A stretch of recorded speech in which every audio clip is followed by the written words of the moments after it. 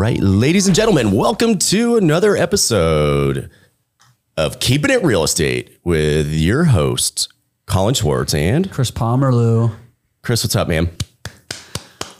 That's me clapping for you guys. Oh, yeah. All right. If there's anything that says why I'm going to be excited about that, it's that intro right there. We're already getting clapped at. And I know. Ladies and gentlemen, we have a great group of guests today. Couple, Dwight and Emily, cycle bar owners, entrepreneurs, and former, well, I'll let them tell you about it. Oh, gosh. I know. Professional wrestler. Professional wrestler. Is it professional, though? I got paid to do it, so yes. Okay. Take that. Professional Bud Dwight. I love that name. All right, guys, tell us about yourselves. You start, babe. No, you start. Oh, my gosh. She's so nervous. Oh, this is nice. Yeah. So I don't know how much time we have here, but I'll try wrapping it up. So I'm Dwight, born on a cold May. This is why you go first, because then I can just go real quick. No, born and raised Columbus, Nebraska, and then we'll skip to living in Louisville, Kentucky, where, as Colin mentioned, professional wrestler or aspiring professional wrestler, tore my labrum in my left shoulder, 2 years later, my right shoulder, which led me to taking a class at Cycle Bar, which the first class I ever took was my lovely wife, Emily's class. She was teaching it, and she just could not stop staring at me while the class was going on. And then the whole romantic story, we fell in love, and 6 months later, moved to Omaha, Nebraska, and opened up a cycle bar. Oh, that's beautiful. impressive. Emily, what's your side of the story? Yeah, it's a little different. So I am from Washington, D.C., born and raised. I got a master's in journalism from Northwestern and became an editor at a B2B publishing company in Louisville, Kentucky. And I always did indoor cycling on the side, but then I was like, I want to make this my full-time thing. So quit my job as the editor and started teaching fitness full-time. Then Dwight walks into my class, looked awful on the bike, but he wanted to be an instructor. And so I was part of the training team. So I helped him. He calls me his sensei. So I helped him learn everything he knows to become an instructor. Along the way, we fell in love, and he was like, let's move to Nebraska. Emily's got her varying. Oh, my foot just made my, see that? Yeah. Just made my skills. seal, or that was skills. Emily's got her varying viewpoints on Nebraska, which we may or may not get into. But being from Columbus, I knew that Cycle Bar, there's nothing like this in Omaha and what it could bring to the community. And we said, let's do it. So Bud Dwight, I used to work for Anheuser-Busch, and instead of Bud Light, Bud Dwight, marketing genius right there. Is. And it was the party starter because it was the party you're starter. a party. Yeah. Was it almost like a Stone Cold Steve Austin where you just come in and smash the beers and just start chugging? I wish, but Stone Cold's just so much more of a badass than I am. I will admit that. Okay. So you'd pour it in the glass and take sips out of it? Yeah, something like that. Something like party poppers. Yeah. Yeah. That's cool. So yeah, that was the dream to be a pro wrestler. But with cycling, it's there's a lot of similarities, which is surprising because I'm still entertaining when I'm on the bike, but you're also inspiring people and helping them escape maybe a shitty day, which wrestling, the wrestling fans go there, this is their outlet. So same thing for working out. A lot of people go to work out. It's just man, the kids, the wife, the school, the job, whatever it is, I just need to decompress. So that allows them that same outlet, which people get from wrestling. And knowing there was nothing like that here is hey, Emily, we've been together for 3 months. You want to get into $500,000 worth of debt, sign a 10-year franchise agreement, and move to Omaha? Yes. That's a lot of love to just. That's what they call blind love or whatever. Yeah. The first 3 months, had it been years of dating, I would have said no, but I was blindly in love, and I'm let's move to Nebraska and open our own business. And sometimes you just got to jump. Yeah. So how'd you go from an editor to a cycling instructor? Because I think a lot of people, I've talked about it, I love fitness. I want to be a personal trainer, open a gym. I still have it. My thesis that I did for college was written on opening a large gym, et cetera, and just all sorts of different health behaviors. But I never made that jump. How did you get inspired to make that jump? What drove you to it? I think I started teaching when I was in college, and it was a 1 class a week type of thing. And I always thought that you had to have your big girl job, especially growing up in DC, it's all about what you do and how much money you make. So I was on that path to just make money and have the good job so my parents could brag about me. But I found myself at work, making playlists and wanting to teach more classes. And I would like literally take days off work to teach classes. And then I was like, Emily, like, you clearly know what makes you happy versus what is giving you a paycheck. And there's a difference. So it took me like 6 months. I got certified in every format, like Pilates, yoga, indoor cycling. I was already teaching. So that way I could make the shift. And I just taught everything in order to be able to like financially support myself. But it did get to a point where I was teaching 18, 20 classes a week in order to live. And then I feel like it's like divine intervention, because then Dwight took my class and he's always wanted to be a business owner. And I would have never taken that leap myself, but I knew it wasn't sustainable. So then when he came in my life and was like, no, I think we could do it, it was like, that's the next step. That's impressive. It takes a unique arrangement for a married couple to start business and working it together. I mean, we're only 2 years into marriage, 5 years into business ownership. So I feel like we're not the people to like give advice on it yet, but I think we can give advice. I just don't know if it's good advice. for 2 years it's worked. Well, no, it's for 5 years. 5 years. That's impressive. 5 years of Yeah. business Yeah. ownership. Yes. I mean, if you got married after still owning the business for 3 years, that means it's meant to be. Yeah. I mean, that wasn't the plan. COVID definitely deterred our wedding for 2 times. years, but Yeah. it all worked out. That's impressive. That's awesome. So tell us how many have opened here? How'd that business transition look? Why Omaha? What happened there? So Omaha was just, we put together a list of 8 cities, I think, that did not have Cycle Bar. So Cycle Bar is a franchise, and that was where we worked in Kentucky. So it just kind of made sense. Use a business model that has franchise backing to do that, and then find the market where we didn't want to go to like a Denver or Chicago that already had 2 or 3 open and then just try, blending in with them or even competing internally. So with Omaha, it's like, okay, this can sustain 1. We do have the rights to maybe open a second one if it, fruition is what it's meant to be in like Papillion or downtown, but we'll cross that bridge when it comes. But it's like, okay, let's go to a market that's untapped. So knowing I'm from Columbus, I went to Lincoln, have a connections here. So why not use your resources? And that's how we ended up picking Omaha. Yeah. I feel We like came once. I think we came for a wedding and we spent the weekend, and then that was all I saw. I didn't even go to downtown Omaha, but again, I was like blindly in love. So I'm like, it's cute enough. Like we can totally do it. And so she put trust in me that I think the this is lack the market. of competition was our biggest thing. Like we wanted to open it somewhere where we wouldn't be competing with like a Soul Cycle or a Flywheel, and bring that type of business to a location that didn't have it. So Are you guys still teaching? Do you teach classes? Yes. So 18 to 20 hours a week, that's working out. Is that fun? Is that exhausting? You were Pilates too at when that I time. used to do it, it was Yeah. exhausting. Yes. I taught different formats, like some cycling, you do the workout, Pilates, you don't do it. So it was a nice like balance, but Gotcha. it was exhausting. Now we've cut down. I only teach 4 to 5 classes a week now. I do 4. And he teaches 4. So it's gotten much more manageable. Okay. You said Soul Cycle. Compare and contrast those. What are some of the differences? What does Cycle Bar all offer?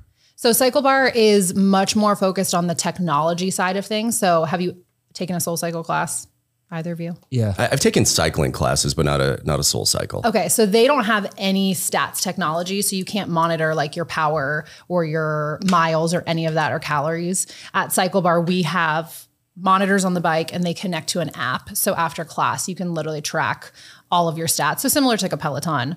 Orange Theory-esque. Yes. Yeah. We don't have the heart rate monitor, but if you have one, it will sync up to your bike and then you get all of your stats after. So that's like the biggest. And we have 2 TVs right up front and it has like a leaderboard. So you can, similar to Orange Theory, like see where you rank in class. That's great. And then I would say never taking a Soul Cycle class, but just seeing video as well. You are side by side, like shoulder to shoulder to your neighbor, where at Cycle Bar, you get a little bit more of a bubble of space. And also I'll use the word Cycle Bar is much more approachable. We're not going crazy RPMs out of the saddle where you're like, what is going on with that? Or like taking our hands off the bike and doing crazy choreography. So from a beginner's viewpoint, it's much more approachable, but then also with having 9 different instructors, you find your flavor. So some instructors might do a little more choreo, others might ground you a little bit more. So that's what's nice is you do get the opportunity to find who you vibe with and then go from there. Who's the ideal individual that goes to Cycle Bar besides everybody? But I mean, who do you typically have go in there, and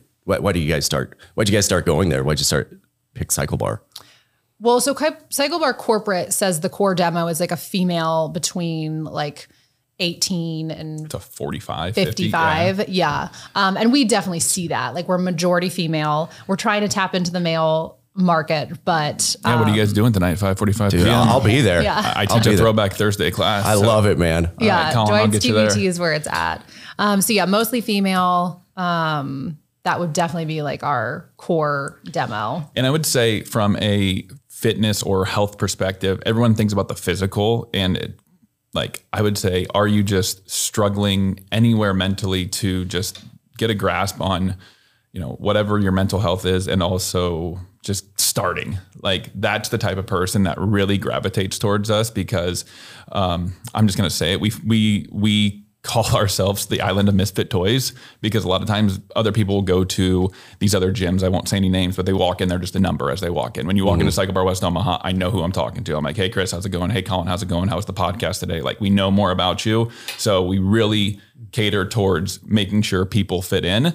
And if you are the type of person that wants to like have this big status to like brag about, oh, I have a Louis Vuitton or whatever it is, like that is not us. So we honestly like pull ourselves back from that type of personality. No, it's amazing the difference that a culture can make at a gym. So Chris and I, we were going to one CrossFit gym we won't name.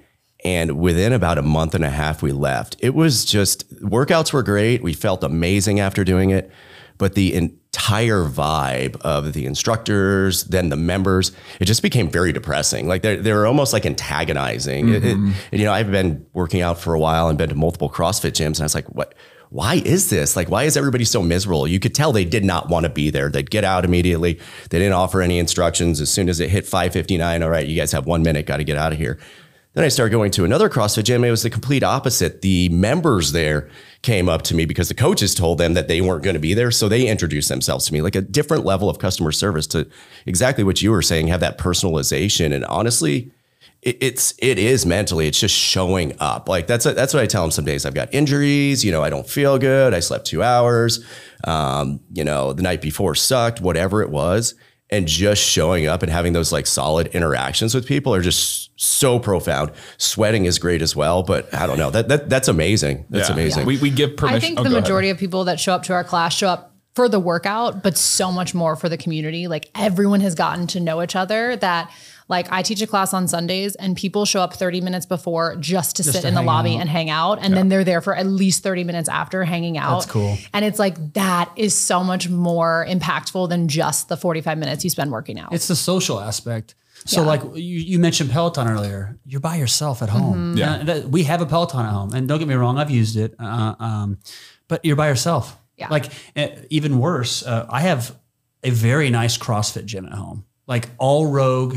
Everything's just ready to go. But if you're by yourself, I mean, the workout will be like 5 sets of 4, and I'll be like, I've done 4 sets. That's probably enough. That's good. That's better than nothing. But when everybody's around, just rooting for each other, and especially if you talked about people showing up early and hanging out, like that was the big difference just between those two gyms. You can just tell that if you want to be there. I like the island of misfit toys too. That's great. It's calling out your demo. Like it's not a knock at anyone, because I love our members. They are all amazing, and it's giving people a chance. It's like adopting a dog that has been, abused or abandoned. It's just like that dog just needs a chance. It's just like people just need an opportunity to go into a place, not be judged, and like, oh, I can work out and I can be welcome, and like this is fun. Yeah. Like just I think it's so important. I mean, all of us have bad days, and I've been in a real good routine in the past 6 months, and every morning I'm in the sauna, I'm doing breathing, I step in my cold plunge, like I have to every day. And it's for the mental portion of it. Literally, that's it. They talk about cold plunges help with inflammation. For me, it just helps my mind. Like, I mean, I'm a crazy son of a bitch when I wake up, and being able to tame that tiger, to calm it down, just to be able to think clearly throughout the day, handle my emotions. It's so important. Same with going to any gym. You don't want to go in there and be looked at and just like ridiculed, or just like people walk away from you. You want to feel welcome, because regardless, the first time you go to any gym, you're going to feel a little bit intimidated. You don't know the workouts, it's going to be hard.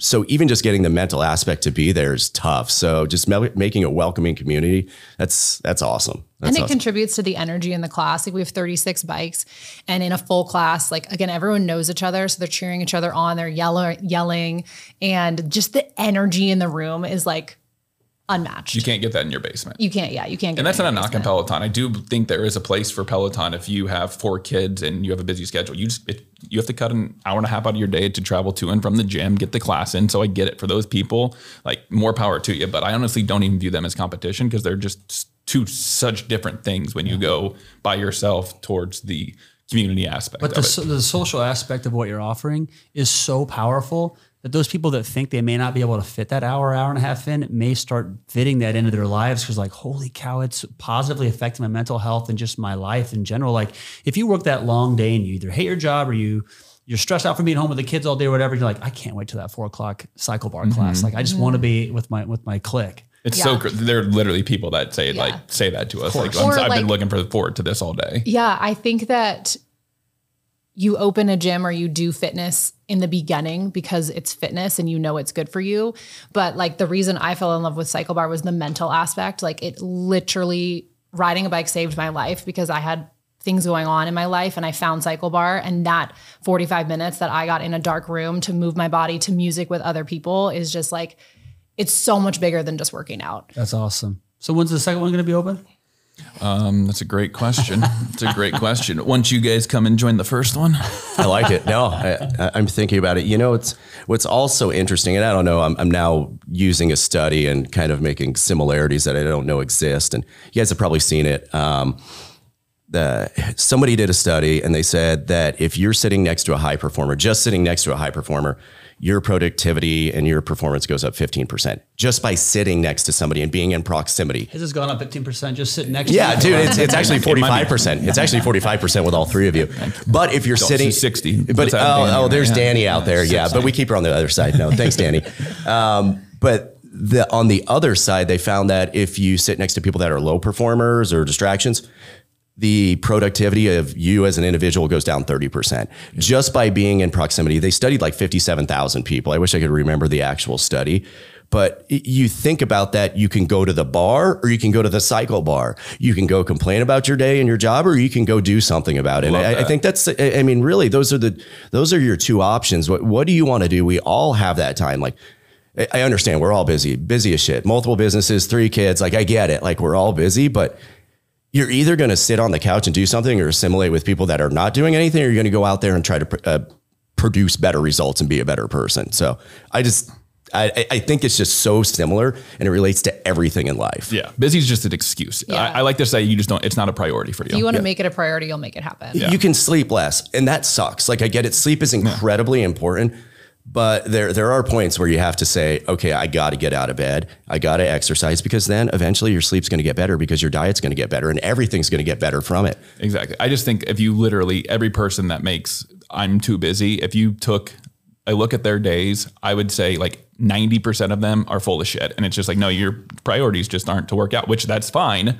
But don't say you're too busy because that's an excuse. Yeah, you need to be real with yourself. It's just prioritization. And then unfortunately, like, I feel like I'm pretty like a straight shooter, as my wife would say, and then I'm a dickhead when I say stuff like that. But I'm just calling as I see it. Like, here's what it is. People need to hear, though. Yeah. It's true. You got to take accountability for what it is. If you're spending 30 minutes on the crap or looking at Facebook, like that's your choice. Mm-hmm. That's how you want to spend your day. You could be doing 30 minutes of burpees and feel a hell of a lot better. Not while on the crapper though. That'd get messy. No.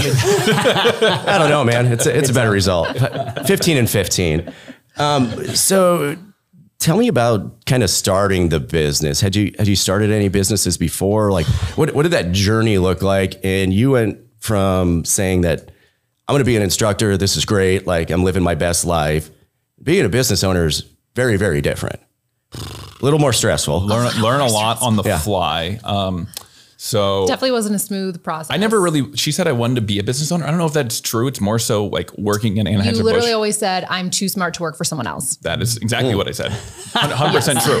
Because I would see at the end of the day, I'm making. And now you work for your wife. Huh? 100%. Yes. You know what marriage is, right? Yes. Okay, perfect. No, our dynamic is not like that, actually. Luckily, I'm the one that does the payroll. So.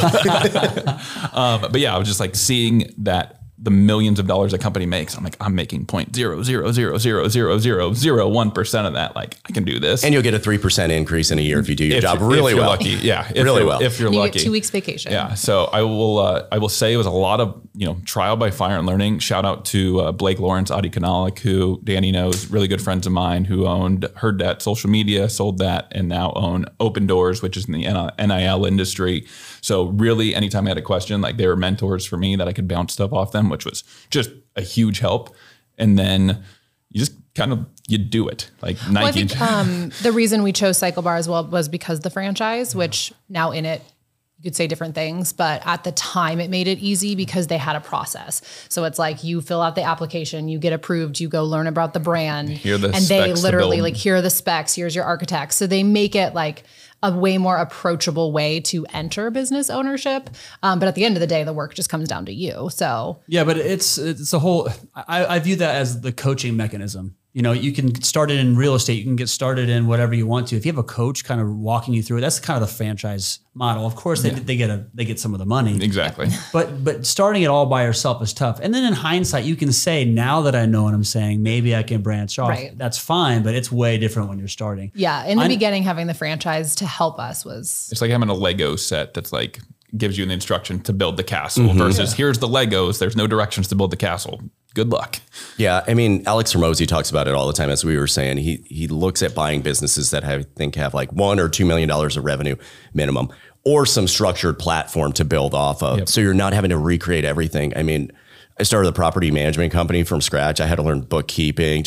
The amount of crap that you have to learn, that is important. But if you could step into a franchise or something that actually has those put together and you don't have to learn it, well, it'll actually allow you to focus on the business. Yeah. What is it? What did it look like? If you don't mind, we don't have to get into exact numbers, but just curious on like financing, all that. What did Cycle Bar finance it? Like, how does that work? Like, do you have to bring like 10% down and then is it bank financing? You have to have, to even like be considered, you have to have a certain number of net worth and a certain number of liquid asset. So I don't remember those numbers, but yeah, it was high. Very high. Shout out to my parents. We would not be doing this without them. We couldn't do this without her parents. Cool. That happens probably for most startups. Yeah. Yes. I think it's so hard if you want to be an entrepreneur. Like, we would not be where we are if my parents hadn't blessed us. Yeah. So I am fully aware of that. But yeah, so basically you have to prove that you have the initial startup costs. And then we took out a bank loan for $500,000. And then. So that was all us. I won't say we didn't get like her parents helped us to be like the money side if shit goes south. Yeah. But like, it was all on us. And Cycle Bar does none. Like, you just literally pay them your royalties. They don't help you in any way. Yeah. Like, you have to do all of the financing. So the bank loan was totally Dwight and I. Gotcha. And then they have a model where you do a pre-sale. So before you're open, you try to sell X number of memberships. So that way when you're open, you're already making money.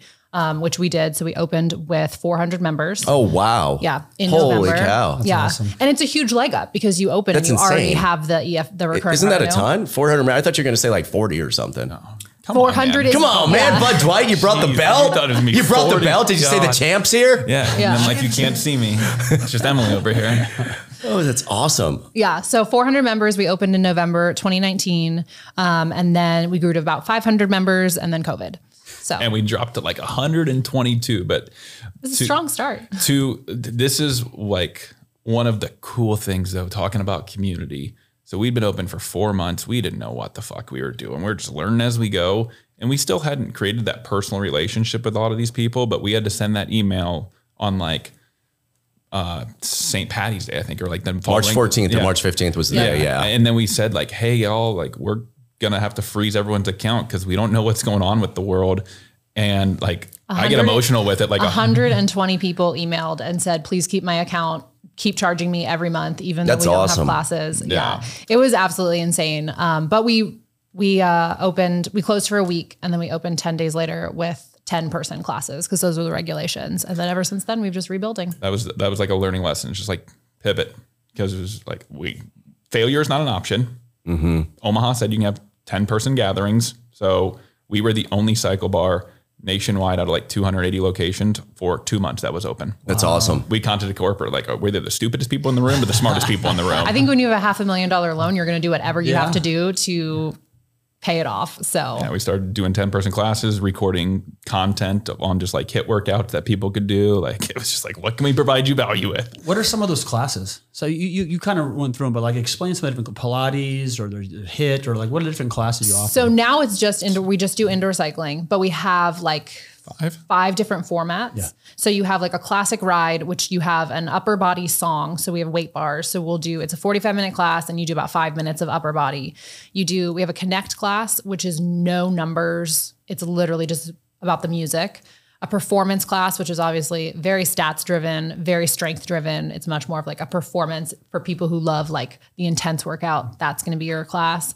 Our Empower class is, again, just very strength focused. And then Foundations is the class that's for beginners. So it's much more like learn the basics of riding the bike. We do choreo, so it kind of goes over the movement and stuff like that. All 45-minute classes. And then Express. Yeah, we do Express classes. We launched those with COVID because what's that, we like had 30 minutes? 30 Yeah, minutes. cool. Yeah. So we have People love 45-minute those, classes yeah. and then Express classes. This episode is brought to you by Raven. This is a company that we're affiliated with. So our business, 11 Wealth, is a part of this business, and we are so excited for this opportunity. What this is a real estate company that invests into value-add opportunities and in the process actually installs solar implementation into the buildings. And so we decarbonize the atmosphere. We also install low flow water conservation mechanisms, and we have a social aspect to it as well. Raven allows investors to get into real estate for as low as $250. We have plenty of investors who've invested a lot more than that, but the minimums on this are only $250. There's a 10% return on that money, and it's backed by real estate. So I just really stress people to go to joinraven.com. That's joinraven, RAYVEN.com. Take a look at the website. It's fantastic what we're doing, not only as investors, but obviously for the planet. Joinraven.com, it's phenomenal. Cool. Yeah, that's interesting that you guys were one of the only ones open. I remember saying that to my wife too. I mean, because I had quit my job like a year before and we just had our 3rd child and she worked at the schools. So she no longer had a job. I was an entrepreneur working out of my basement, had like 2 employees at the time. Me and you were partners. And I'm just like, okay, what do we do? Like there's 2 options here. You know, I was talking to a lot of other investors, property managers.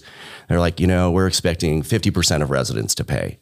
50% of residents pay, dude. I'm done in 2 months. Like it's done. Like this is not going to happen.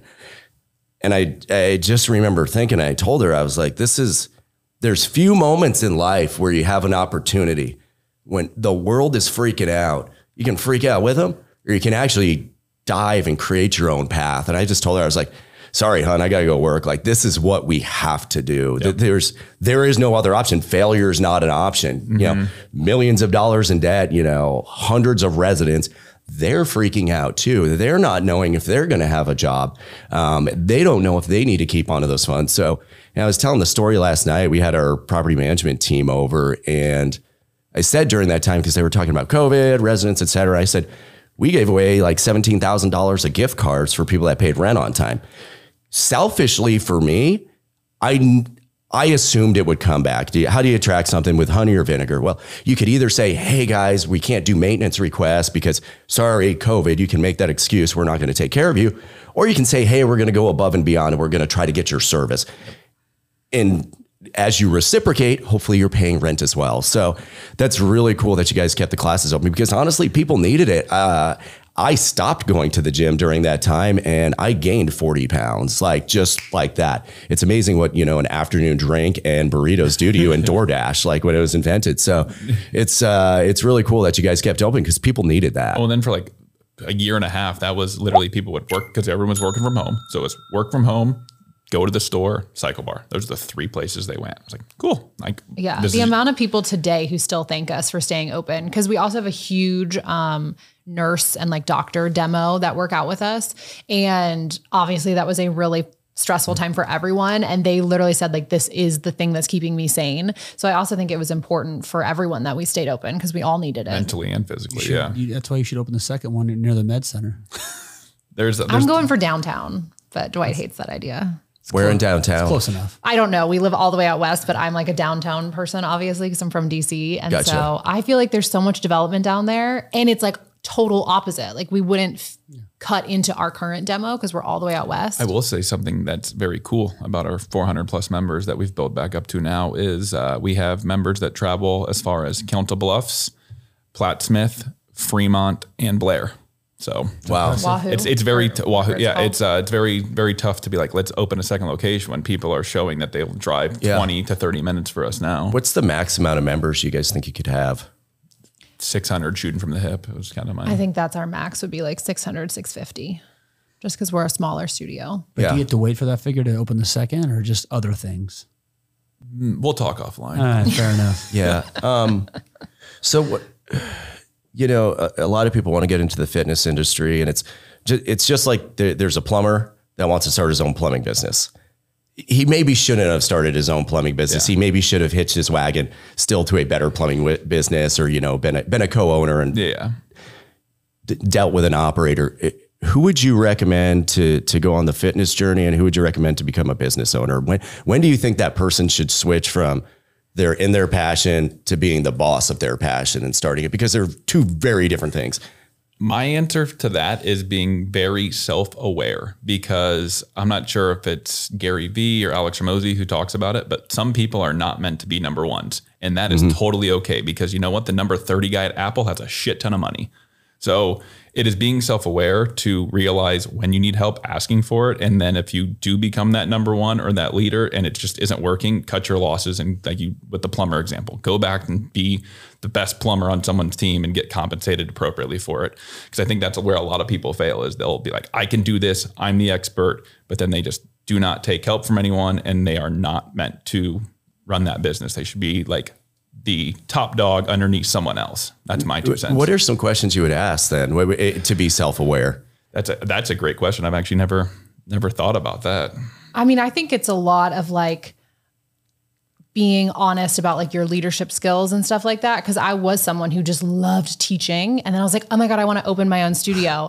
And now 5 years in, I'm like, you have to be so mentally tough, because like the shit that we've had to do, our shit, stuff that I never had to do before. And if I didn't have a partner, there was no way I'd be able to do it. Like we had to fight the plumbing board on our bathrooms. And then we've had issues with members where we've had to break up with members. We've had staffing issues. So it's like, you can have this idea of like, oh my God, I love what I do. I want to open my own and be my own boss. But at the end of the day, what you have to remember is there's no off switch. I think for a There's no, you don't, you're in trouble. Oh, an employee's mad at you. You can't go to someone else. Like that's on you. And you think about it all the time. Like there is no off switch. Like you cannot just go home and be like, okay, cool, I'm not going to think about my job. So I think that's the biggest thing for me is like, it's great and all to be your own boss, and I wouldn't change a thing, but you have to be willing to just think about it 24/7 and have it impact your life in like so many ways. But what drives me is the human connection and how we're changing people's lives and how I'm passionate about what we do. And the money is like second to it.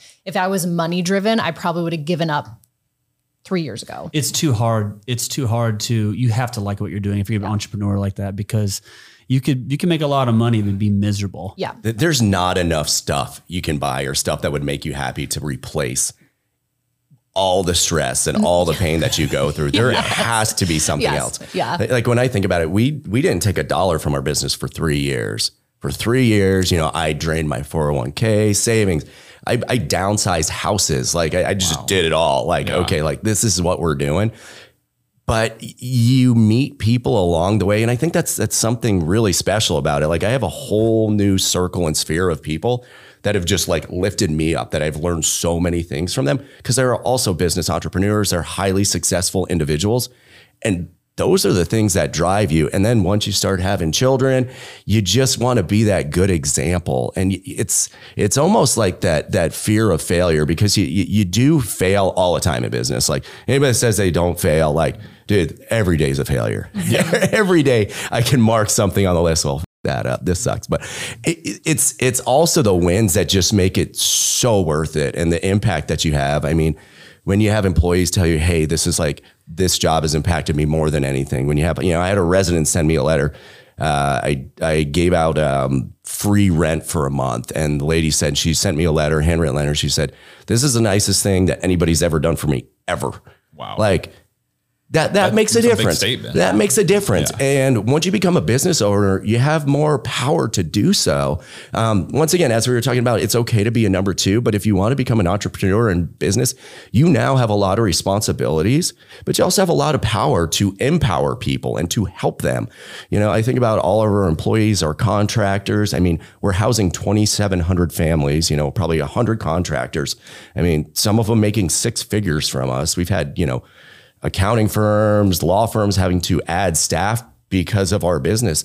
That's really cool. Like, we're not just affecting our family, we're affecting all sorts of people's families. In an impactful, positive way. Absolutely. With great power comes great responsibility. So it's like using that power. Yeah. Did you find with you know, downsizing and all of that you shifted who you surrounded yourself with? Because that's something I think that we've learned is the group that you surround yourself with is the level that you kind of rise or fall to. So it's very interesting to see as you get older. I think your friend group just shrinks, but to see the friend group transform to the people that when we have conversations, it's a lot of business oriented as opposed to like people that are still stuck. Still stuck in like the drinking, going out Friday, Saturday night. Like, and if that's people's prerogative, like there's nothing wrong with that, but it's just like, I'm not here we don't have kids. I don't want to like, not talking about kids, not just getting shit faced to get shit faced. Like I want to go out and talk business for an hour and I'm like rejuvenated. So it's crazy to see how the circle evolves. It's the most commonly, you know, it's a phrase everybody knows, but I can't every day. It's just so clear how obvious it is that your network is your net worth. Like, and as an entrepreneur, you meet so many cool people who are driven like you. I think a couple of things you may have sold yourself short on that I think any entrepreneur needs to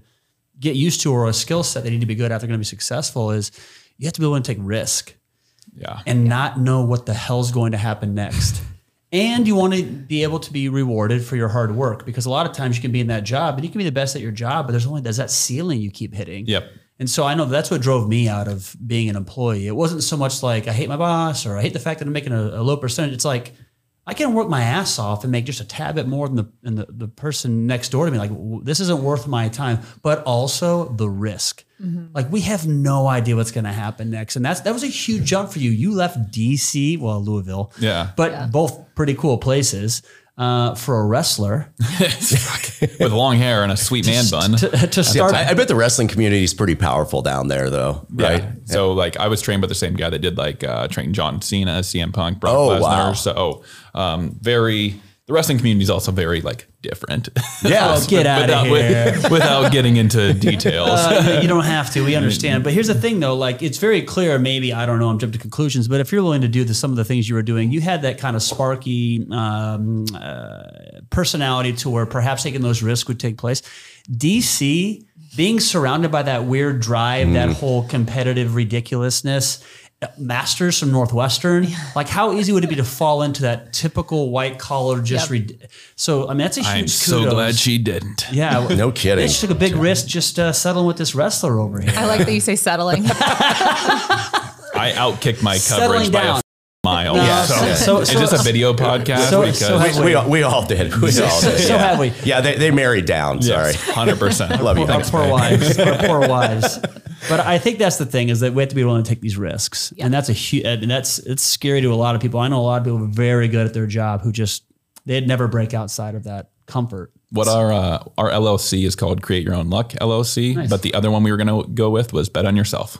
Nice. Which I think just summarizes it perfectly. Yes. And they just got all of us bet on ourselves. So how did you get there? Because me and Chris jumping into real estate, like we took like little pieces, we read books and we're like, I'm going to open a home equity line of credit. Sorry, honey. I'm going to risk my house and I'm going to go buy a duplex. I know nothing about real estate. I can't hang a light bulb. Like I can't do anything. I'm the least useful human being when it comes to home handy projects. Ask her. It's terrible.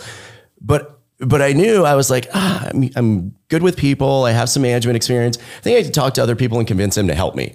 Like, I can find contractors. I think I could lease, and I'm really hardworking and have a lot of energy. What were some of the characteristics that you found in your guys' self that like, you're like, okay, we can do this, even though we probably know very minimal about what a business consists of?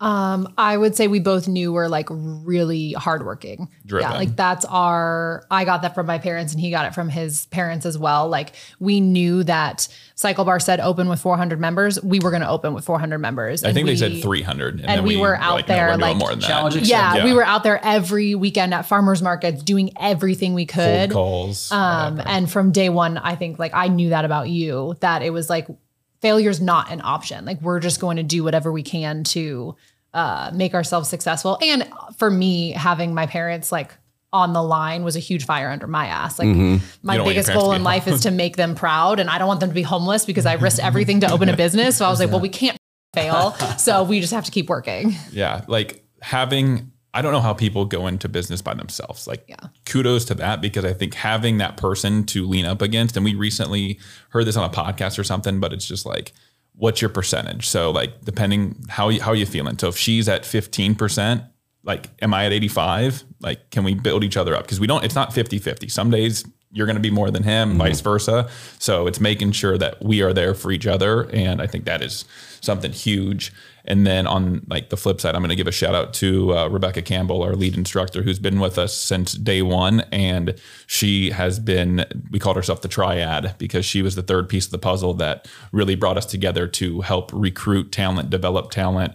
So finding like-minded people that can help you then. I think it's what you said is if you're not good at something, find someone who is good at it. So like Rebecca has a ton of HR and leadership experience. So it was like, okay, cool. We lack that, but she has a ton of it.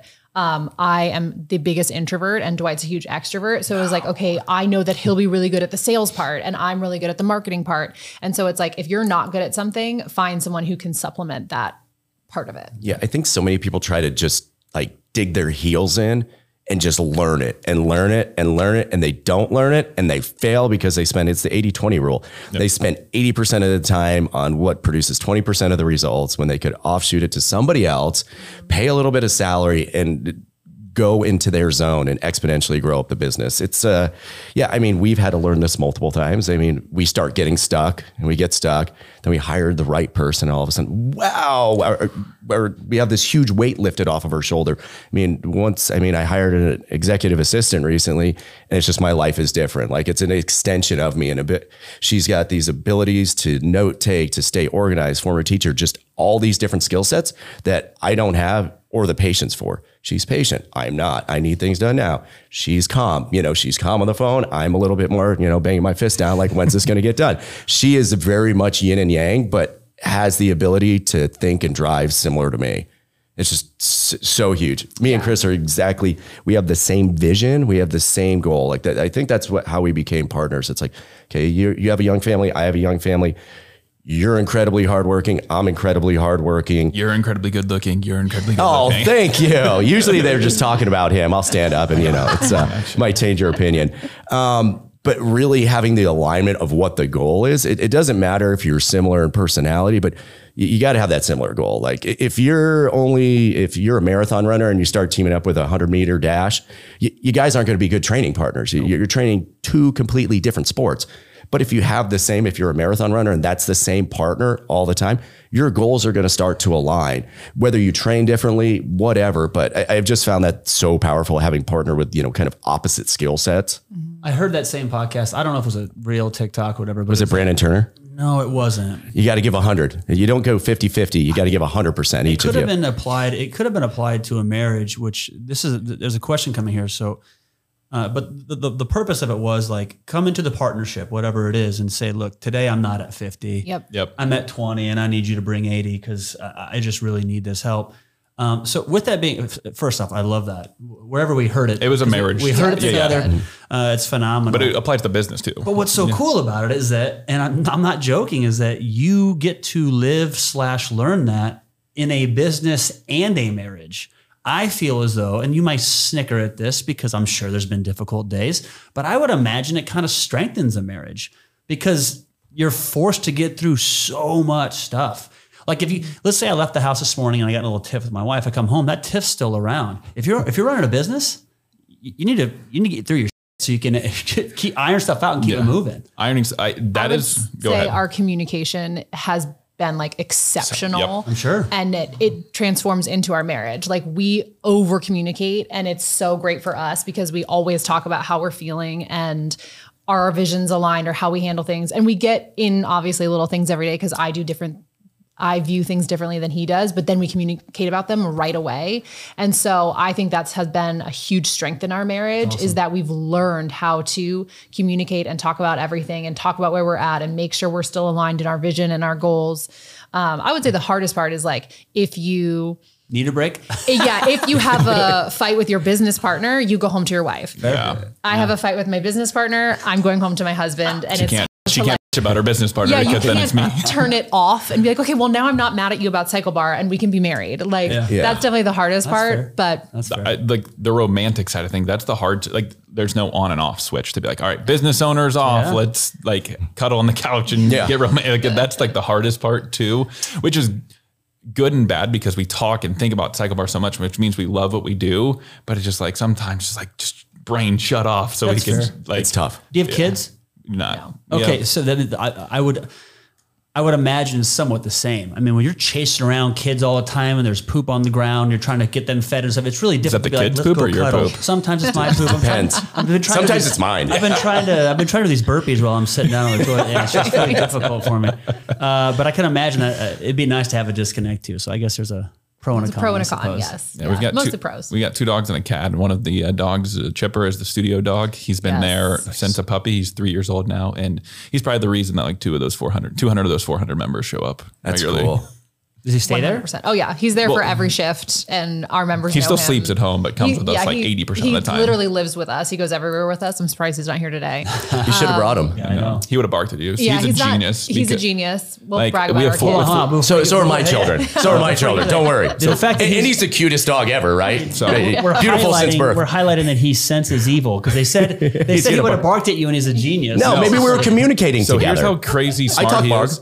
We have 400 members. If the 36 members in a class, if there's one new person, 35 people walk the door, he'll greet them, let them pet them. The fucking one person that's not a member, he'll bark at them. Like, He's not the most welcoming, like but he the knows fact if that you're the not fact a member. that he knows this is your first time in his space, it's like, dude, how do you remember? All He's like, this? have you paid? Have you paid?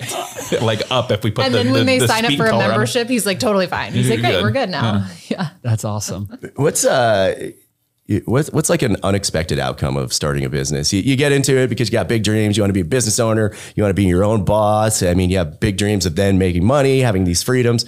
What's like an unexpected outcome or result that you guys have found? I would say it's the friendships that we've created, because at our wedding, we had a small wedding, like 70 people. I'd say like 20 of them were Cycle Bar people that we had met, which is insane.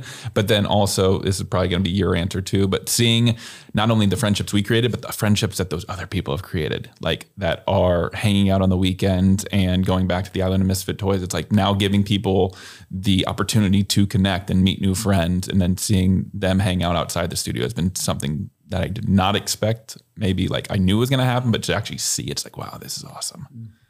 That is cool. Yeah, I would agree with the community. Like we opened Cycle Bar, like I said, it changed my life. So I opened it to change other people's lives. But then I didn't realize that opening our own would then change my life even more, just because of the people. Like as an introvert, I'm always like, oh, I don't need more friends. Like I have my little friend group. But then like suddenly 400 people have like totally changed my life. And so that was unexpected. And also, I think that being an entrepreneur is the greatest like personal development journey you can ever go on. So thinking of me 5 years ago is like not the person I am today. So I didn't expect so much personal development. Yeah. What's some of the hard stuff still?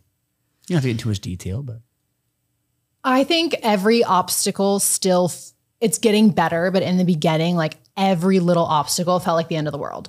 So like when the plumbing board rejected our designs and said, nope, you need 5 bathrooms, but our space literally wouldn't fit it. And we had to go fight the plumbing board. Like I remember crying like endlessly because I was like, we're going to have to find a new space and this isn't going to work. And I thought it was the end of the world. 5 years later, when we run into little hiccups, I've gotten so much better at knowing like it's a growth opportunity. It's not an obstacle, but it still feels like pretty terrible. well, that's what you said earlier. You're not willing to quit. Yeah. Yeah, I would say, yeah. She calls me a unicorn. And I'm just like, he doesn't have bad days. He doesn't think anything's hard. He's always at, when we go, hey, what's your percentage? He's always, I'm 50% or above. You know what? I'm like, great. I'm at I didn't want to come on here and brag about myself. My senior year of high school, I was voted most optimistic in my class, and we had over 300 people in my graduating class. So to toot my own horn true. there. Like he always has such a positive attitude, which is a good balance. It's important. It's important. You can turn any situation into either, oh, this is a worth thing, or as you said, it's a growth opportunity. Yep. Because then it prepares you for the hard things in life. Because regardless, like, I've had hard things, but I think there's much harder things that could happen in my life. Mm-hmm. But I've experienced a lot of hard, difficult decisions, and now I experience them on a daily basis. When something does come up, it's not the end of the world. Like, I can't remember what happened the other day. Like, something happened in my car, this kid sick, this. And for most people, they would call into work and it'd be a 3-day fiasco. And for me, it was like a 15-minute FU session, and then, all right, on with my day. But you don't have time to wallow. Don't have time to wallow. Yeah. I mean, they talk about, during, wars, like depression was lower. I don't know if that's true, but it's because there was real problems in front of you. You're not making up problems. There's all these self-induced problems. Oh, poor me. Oh, Eeyore. Like, I am sad. I what like was that me? Real problems. Like, a hard problem for us is, okay, we just saw 4 member cancellations come in 24 hours. I'm like, okay, the ball's rolling downhill, but like you said, there's people at war. There's people that don't have a roof over their head. So I know it sounds cliche, but putting shit into perspective, like my life's not that hard, or my problems aren't that hard to compare to other people. So I can either sit here and have a pity party for myself, or I can just get done. Yeah, but everything you say from now on, I got to take it with a grain of salt, because you're the most optimistic person ever. So of course everything's just hunky dory all the time. I mean, there's that study. You talk to 2 plants and you say nice things to the plant, and then you start yelling at the other plant. One of the plants will grow and flourish. The other one will actually die and wither. Have you been talking to all of our plants? Is that No, we have one plant and she's thriving. So clearly. Susan is thriving. Susan was a plant that her father got us when we first opened. And she was like this tall. She's now in our bedroom, been repotted like 4 times, and it's like this tall. That's so cool. If Susan dies, the business dies. So I have been working really hard to keep her alive, pretty much. That's who you've been whispering at in the middle of the night. Yeah. I love you. I love you, Susan. Yeah, she can't die. Susan, don't die. Yeah. You guys talked a lot about marketing. We're going to get wrapping this up, but I'm just curious, since you're in a franchise model, they give you kind of the marketing, like, here you go, here's your blanket statement. No. Okay. So like, what do you guys do for marketing then? Or what's your like top trick or best piece of advice for marketing? Well, I would say it is make it personal. So corporate does provide us with like generic images, and they're like, post this today. And that would not resonate with our members. Like, they want to see themselves. They want to see our community on our page. So I do all of our own content rather than just posting what corporate tells us to post, because people want to see the actual studio. They don't want to see a corporate studio. So that was a huge thing for us, was like making all of our own content. We recently got on TikTok, which has been huge for us, which is crazy. So I've been diving a lot into TikTok as well, and just being creative and like trying to think about your core demo. What questions do they have about cycling, and then answer them in your content, or like, what do people want to know about it, and just answer those questions. So being really intentional, I think, with our marketing has been super beneficial. And not being afraid to trial and error too. Yes. Just do it. If it doesn't work, it doesn't work. We try something different. Yeah. You only get 3 likes. It's okay. Nobody's going to care. Right. Nobody's going to care. That's probably tough as an introvert too, to get all up into social media and try to hype up the gym. And I like it because I'm like behind the camera. So I'm like taking video, and then I go to my computer and I like put it all up. So it's not like Dwight is the salesperson. So if we have a new member, he's the one selling them on the membership, and I'm just like, let me just hype up our product. Yeah. It's funny. I'll make posts or videos, and it's more like a generic one that I've had somebody do, and it's like, oh, like 15 likes. And then I do something that has like some personal touches to it, and 100%. it's like 20,000 views or something like that. And it's significantly more just from like giving that little piece of advice, because people want to feel connected. They want to relate to you, and they just want to have those things that they know that they're not being sold. Yes. The burpees 100%. On the crapper video that you post here in a couple of weeks. It's going to be great, man. But not being sold. Nice. But not being sold is like she said, I'm the salesperson. I just present you with the options. If you don't want to join, like, I want you to find Alex Ramosi. I just want you to make a decision. If it's here, awesome. We're going to make sure you have the best damn time possible. But if it's not here, that's fine. I just want you to make a decision instead of you just twiddling your thumbs and be like, indecisive. Yeah. Tell them why it's right. And if they listen, listen. If they don't, they don't. It's not sales, it's service.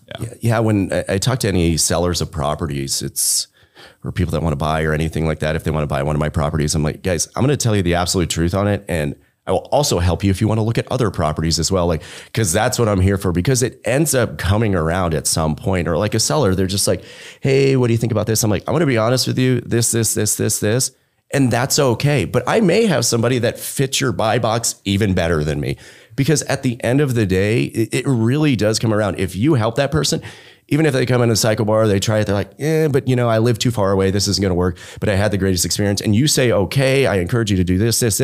Eventually they're going to move and they're going to come to cycle bar, or they're going to tell their friends about it just from that one interaction. So I think that's so powerful. Yeah. Honesty is the best policy on that. I mean, we'll do that if we always ask, how often do you think you would ride? And if someone's like, honestly, I live too far, I don't think I would ride very often. Like, Dwight is really good about being like, okay, cool. Then we're not the right fit, because why would you try to sell someone and then they don't use it and then they have a bad taste in their mouth? And then they'll be resentful for it. Yeah. When I was in the beer industry, that's like, they tried to get me to sell like a new beer to, the bar, to put it on tap. And then bar owner, like, what do you think of this? I'm like, honestly, it sucks. Like, why? And I'd be like, but why am I going to trick you into putting this on tap? Then it's not going to sell. Then you're going to think I'm a head. So it's like same thing. Like, hey, this is what I can provide, but we're not CrossFit. So if you describe what you want to do and it's more CrossFit-esque, I'm like, here's what I can do for you, but it sounds like this might be more beneficial. Maybe you can do both. But again, I'm not going to sell you. I'm going to say, here's the details. Here are the facts. You make the decision. Well, especially if you're building that community, you want someone who's going to be trustworthy and like gel off of that honesty. Yeah. So you don't want someone to buy in and then find out it was all a big ruse. Yeah. 100%. All right, guys, this is a segment that we call The Final Three with CNC. We ask you final three questions from Chris and Colin. Chris, lead us off. What do you got, buddy? Yeah, this is a fun one to ask because we've never had a married couple on. What's the number one lesson you feel like you've learned from business that is applicable to your marriage? Listen. Because from a business perspective, I want to listen and be able to meet your needs. From my wife, she's laughing because she's like, you suck at this, but I'm trying. Listen so I can meet your needs. So I'll say listen. That's great. That's great. This is your lesson. So I do want to say something to that because I 100% agree. I don't listen to what Colin says. No, very rarely. That's why I speak loudly. There's a book that I read by an author named Dr. Becky. It's a kid's book, but what's so cool about it is applicable to your marriage. And so there's this saying that like, just listen to your kids. You're still calling the shots. You're obviously the adult. You need to protect them.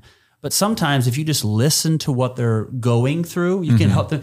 And Dr. Becky says, same for your marriage. Like sometimes you're just like so clouded with, but this is the right way. If you just listen. So I'm sure that's awesome. That's great to hear. I appreciate it that you're trying.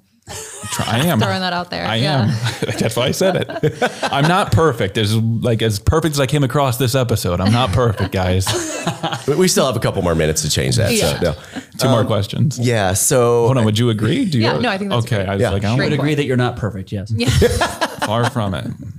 No. Do you have anything to add, Emily, or no? No, I think listening and communication in general is just essential. It's huge. I've noticed when Chris and I, there's been like a few weeks or periods within our like partnership where we hadn't talked like regularly, like we maybe missed a week, or it's like 5 minutes here, or it's just through text message. And literally everything starts getting choppy. Like we start missing things. We're like, what's he doing? What am I doing? This, that, and the other. And it's also a level of accountability of just communication because it motivates you. You're doing this. Oh, cool. I'll work on this. How can I help you? How can I offset that? So that's super important.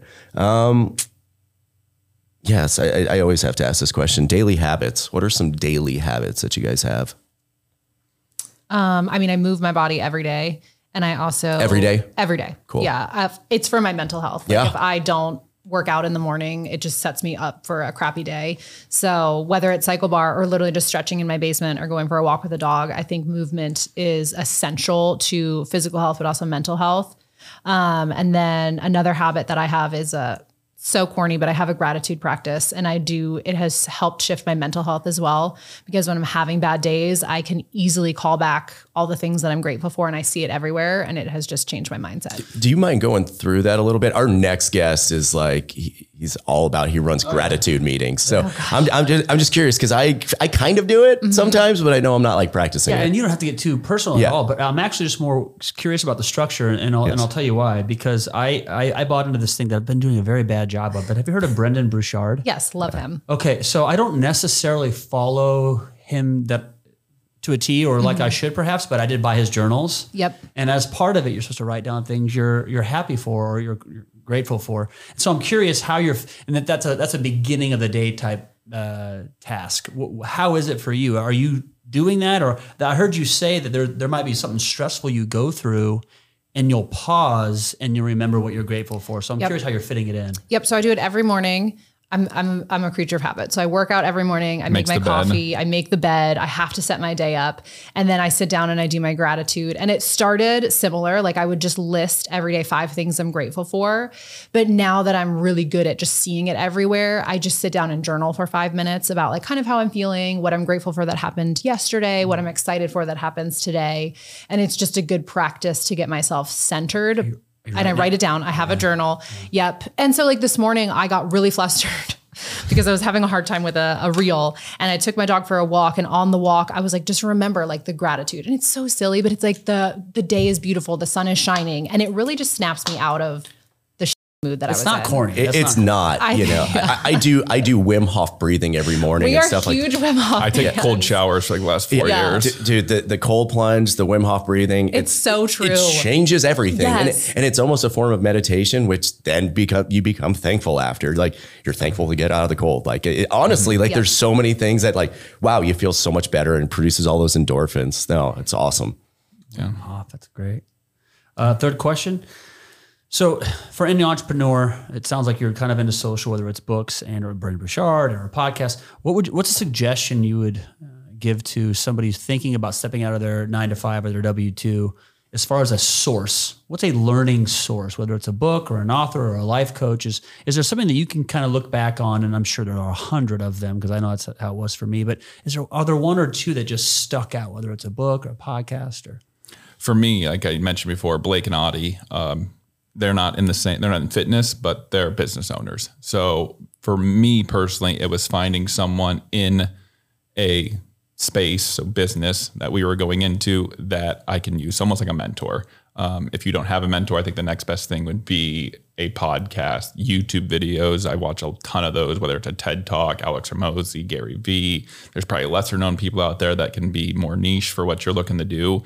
But having someone personal that you can bounce off, just like we have the last hour, I think that is super huge to be able to, because if you watch a YouTube video, like I have all these questions, but then who do you go to with those questions? Like, let's be real. If you comment on them, they're probably not going to respond to you. So having some sort of mentor that you can go to and have a sounding board would be my advice. great.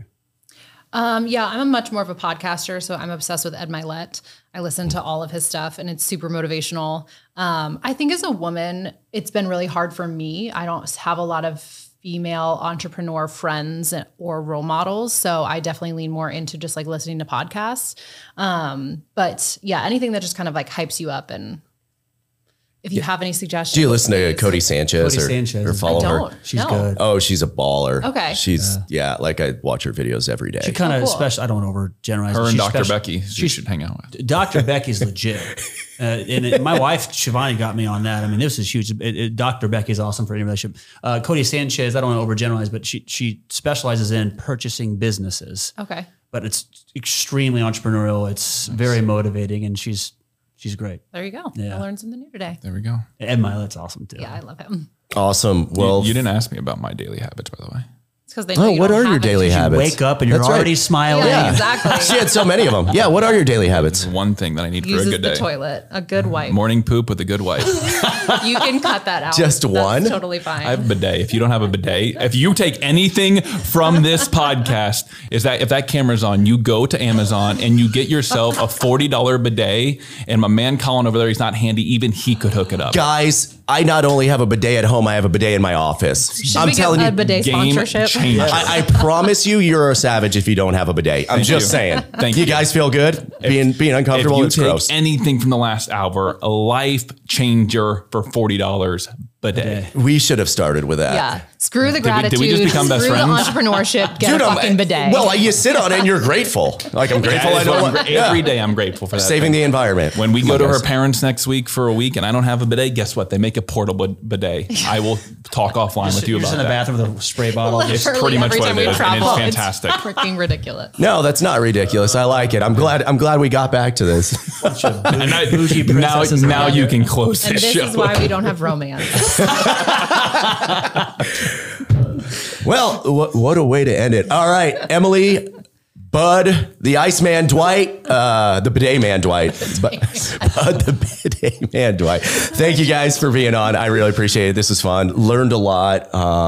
You guys are super motivating, great as a couple together, and this is a blast. So thank you. No, Thank you. thank you guys. We'll see you tonight at 5:45 p.m. for Throwback Thursday. I love it.